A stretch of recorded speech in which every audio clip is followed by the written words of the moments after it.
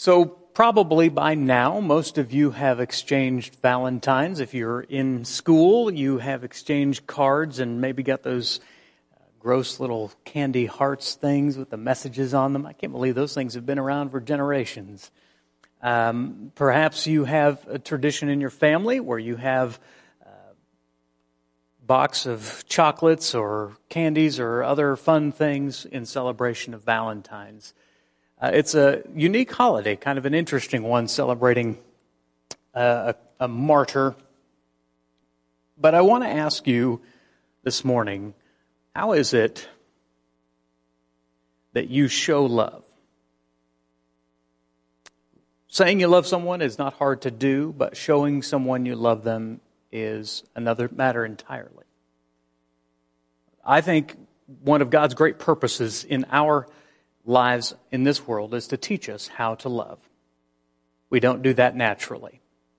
A newborn baby, we have a newborn babe, a new little nephew, Christy's brother and his wife celebrated their new child, Creed, their little boy, and that little boy is surrounded by love. And as loved as Creed is, I can tell you quite honestly, Creed doesn't care a whole lot about everyone else. He only is concerned about himself. We all start that way.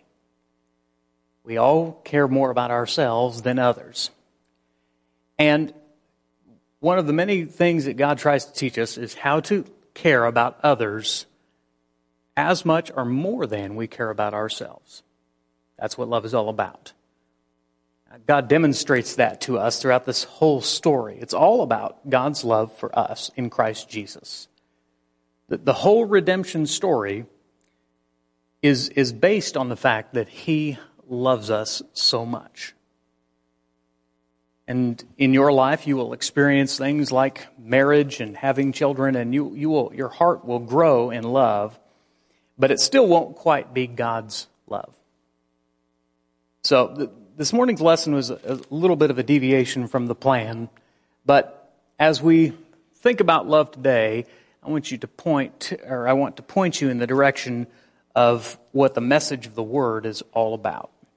Turn to John chapter 3, verse 16, a well-known verse, one that's probably known and memorized, and you think, as you hear John 3:16, I don't even need to turn there because I already know what it says.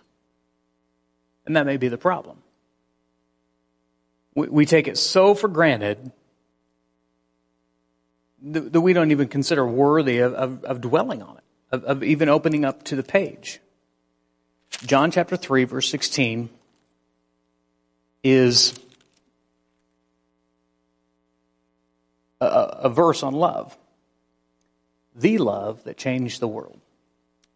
For God so loved the world that He gave His only Son, that whoever believes in Him should not perish, but have eternal life.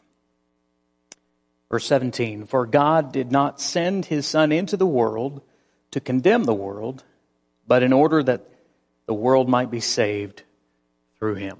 We instantly see this is love on a whole other level. I love my family. I love my spiritual family. I have a son.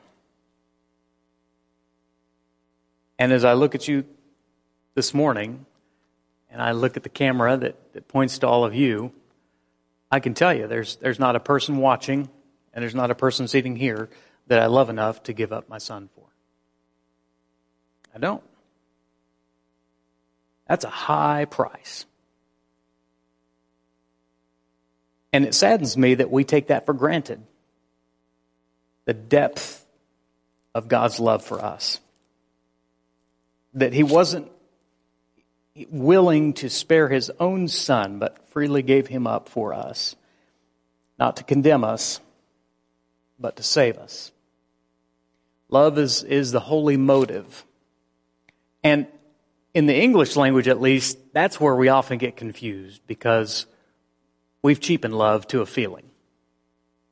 We've cheapened love to a Hallmark movie, to a chick flick, where it's all based on a feeling, a moment.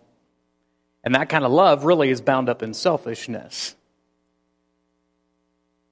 God's love is much deeper than that. It's much more mature than that. It's much more lasting than that. And indeed, it's the only kind of love that can save us all. One definition for agape love is that unconditional love.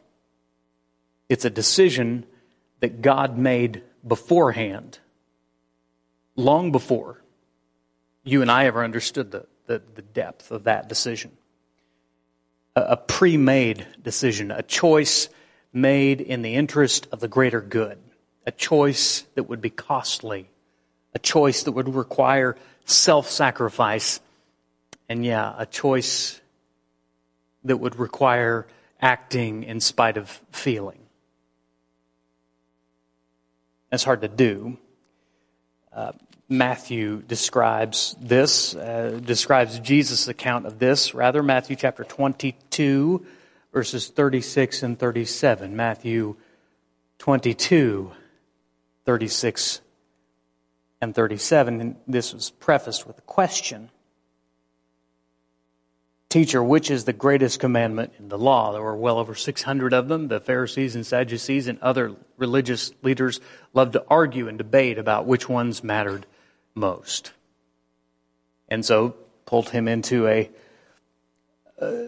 just a bit of an argument for argument's sake. And Jesus settled the matter firmly. Teacher, which is the greatest commandment in the law? And he said to him, you shall love the Lord your God with all your heart, with all your soul, and with all your mind. This is the first and greatest commandment. And the second is like it. You shall love your neighbor as yourself. On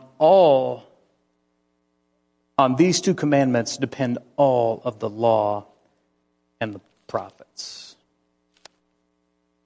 All of the law. Our family's been doing family Bible reading. We're pouring through the law at the moment. I can tell you it's not the most exciting reading, but all of that hangs. And Jim was talking about Prophet Amos this morning. All of the prophecies of Amos and other prophets and the laws hang on these two very commands. It's agape. It's the most mature, deepest kind of love, and it's the love that God desires for us to understand and to attain. So it's where He starts. He doesn't just ask us to do something He hasn't already done, but He starts with that. For God so loved, for God so agape. Love is the master's measure. Again, in our world, especially in the English language, the word love has been so misused and abused. I could tell my wife of almost 22 years that I love her, and then I can also say I love Chick-fil-A.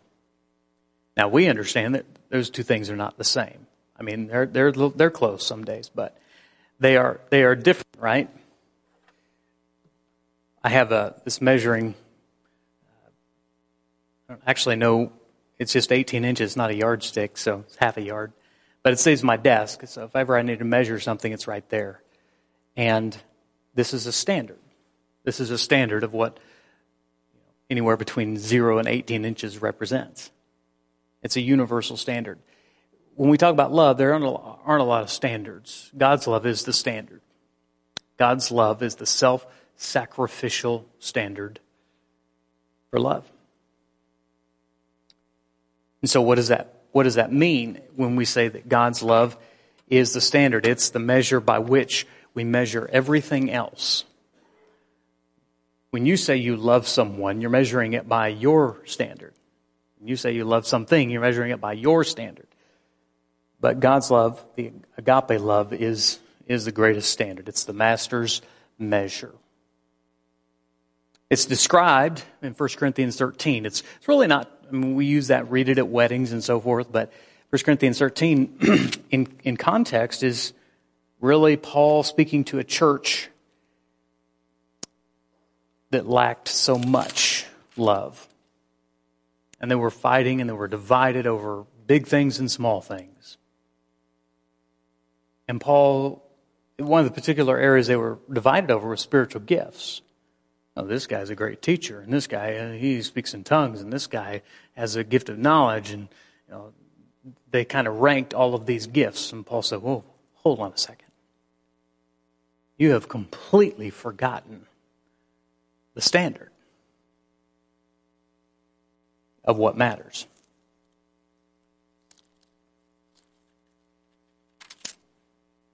Verses 4 through 7. Love, agape, is patient and kind. Agape does not envy or boast. Agape is not arrogant or rude. Agape does not insist on its own way. Agape is not irritable or resentful. Agape does not rejoice at wrongdoing, but rejoices with the truth. Agape bears all things. Agape believes all things. Agape hopes all things. Agape endures all things. Agape never fails. There's a reason it's the standard. Because it's the best measure by which you can measure all other standards.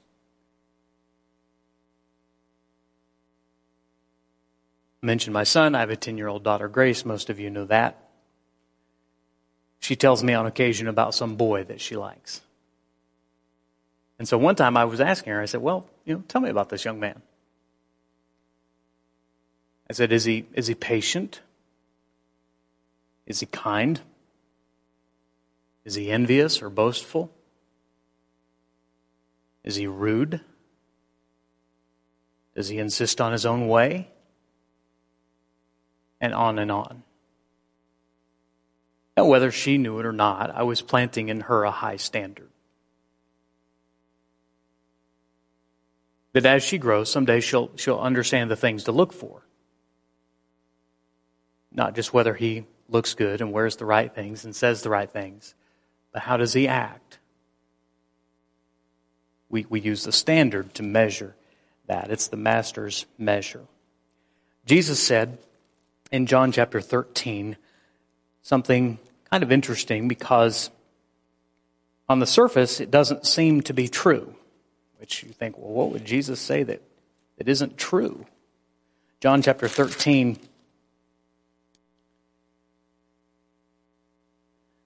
verse 34 and following.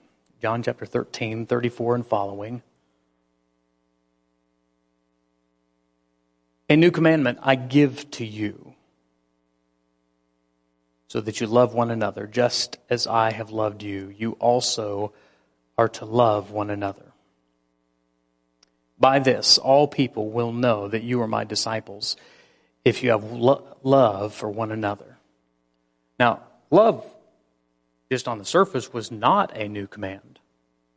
That command had been given in the Shema and Deuteronomy chapter 6, and Leviticus chapter 19. There are a number of places where the command is given to love God and to love your neighbor. So what's new about this command? Well, in my view of it, Jesus takes the standard and he applies a personal part of it. He says, love just as I have loved you. You also are to love one another. And that made it new, because it wasn't just a law or a rule, it was now a person. Look to the example of how Christ had loved his disciples, and that was the standard by which they were to love each other. In that patient, kind, non-envious, non-boastful, not arrogant, not rude sort of way. In that way that didn't insist my way or the highway. In that way that wasn't irritable or resentful or rejoice at wrongdoing, but rather rejoiced with the truth. And that love that bore all things in those 3 years with his disciples. That love that believed all things in those disciples, even when they fell short of the standard. That love that hoped all things and saw the potential even beyond what they were able to see. And that love that endured for them all the way to the cross. He personified it, and then he said, now, with that kind of love, I want you to love each other.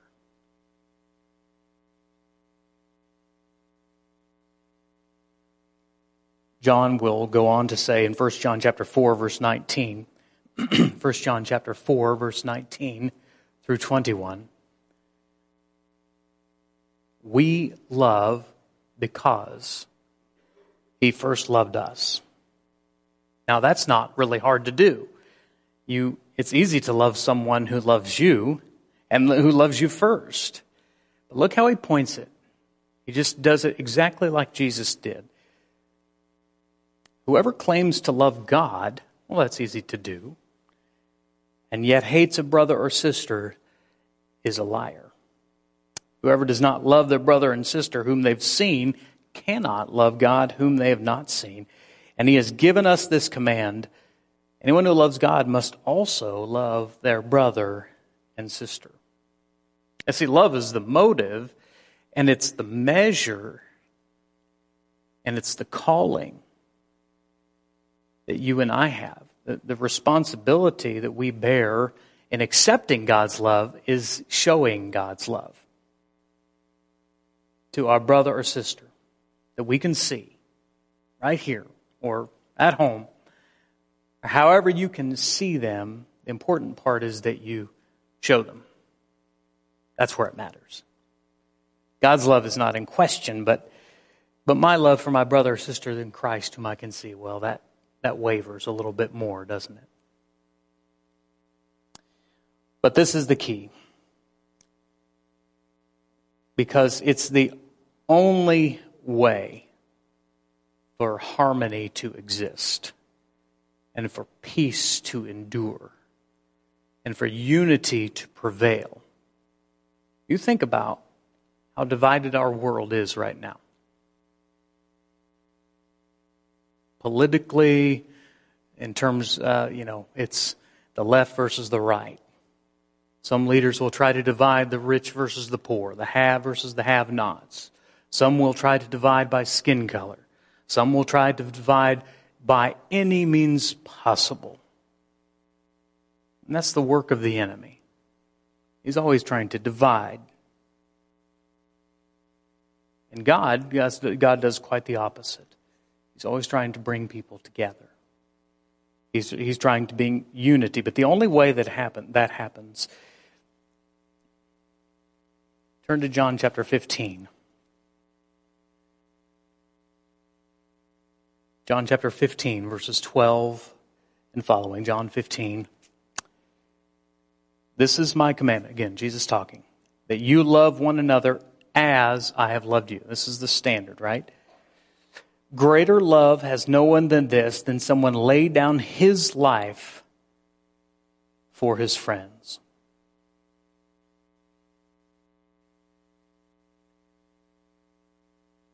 We often think about laying down our life probably in more of a grand way.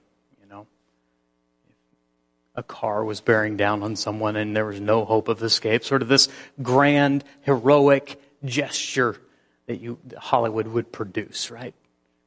That grand act of substituting your life for another. Of course, that the greatest example of that is in Christ Jesus at the cross. But look what he calls us to, that we lay down our lives for another. Perhaps, maybe, possibly in the grand gesture, you might be called to do that someday.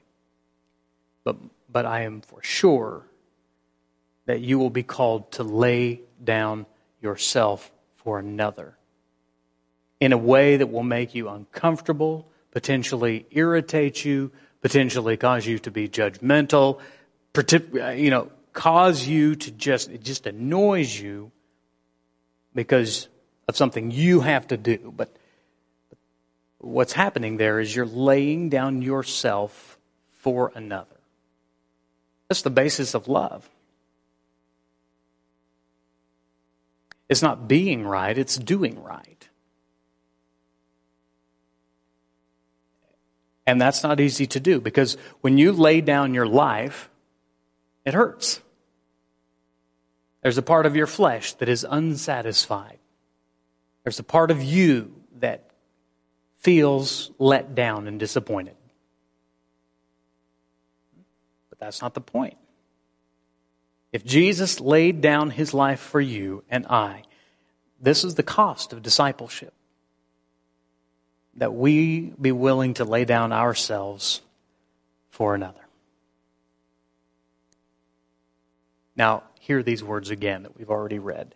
A new commandment I give to you, that you love one another just as I have loved you. You also are to love one another. By this, all people will know that you are my disciples, if you love one another. We get confused on that. The way to show you're a disciple is the name on the building where you go. The way you know you're disciples, you partake of these emblems. The way you know you're disciples, being baptized into Christ. The way you know you're a disciple is how you worship. The way you know you're a disciple is, we have a huge list of things for which we know that someone is a disciple. Jesus shortened the list to one thing. Please don't misunderstand me. I'm not saying the other things aren't necessary and required and all that. I'm just showing the difference between Jesus' list and our list is this. By this, all men will know that you are my disciples, if you love one another. I think that's the greatest testament to the church. The people from very different walks of life and very different views on great matters and small can be together and lay down their life for another. And that, if done properly, will make the world marvel. But it's hard. It's more than chocolates, you see, and far more costly. By this, all people will know that you are my disciples, if you have love for one another. We love because He first loved us. Little children, let us not love in word, but in deed and in truth. Let me leave you with one final verse before we close. 1 Corinthians chapter 16. Toward the end of that same book, toward people who were divided, arguing and bickering and totally missing the point of what Jesus had called them to. And he kind of closes the letter with some final instructions. Yeah, don't forget about this, and don't forget about this, and don't forget about this. In verse 13 of 1 Corinthians 16, he says this: be watchful. Stand firm in the faith. Act like men. Be strong. Let all that you do be done in love. It's the high calling of Jesus. And it's easy to accept that that kind of love has been shown to you. The hard part of it is, are you willing to show that to others? Are you willing to lay down your life? Are you willing to sacrifice your comforts for the best interests of another? That's the much harder and higher and more costly calling. Let all that you do be done in love. Let's pray.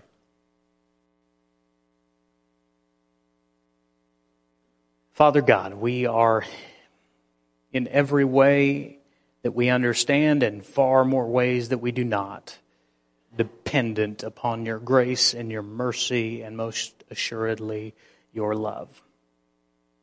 And you have revealed it to us in so many ways and through so many scriptures and stories of your word that we confess that at times we have taken that for granted.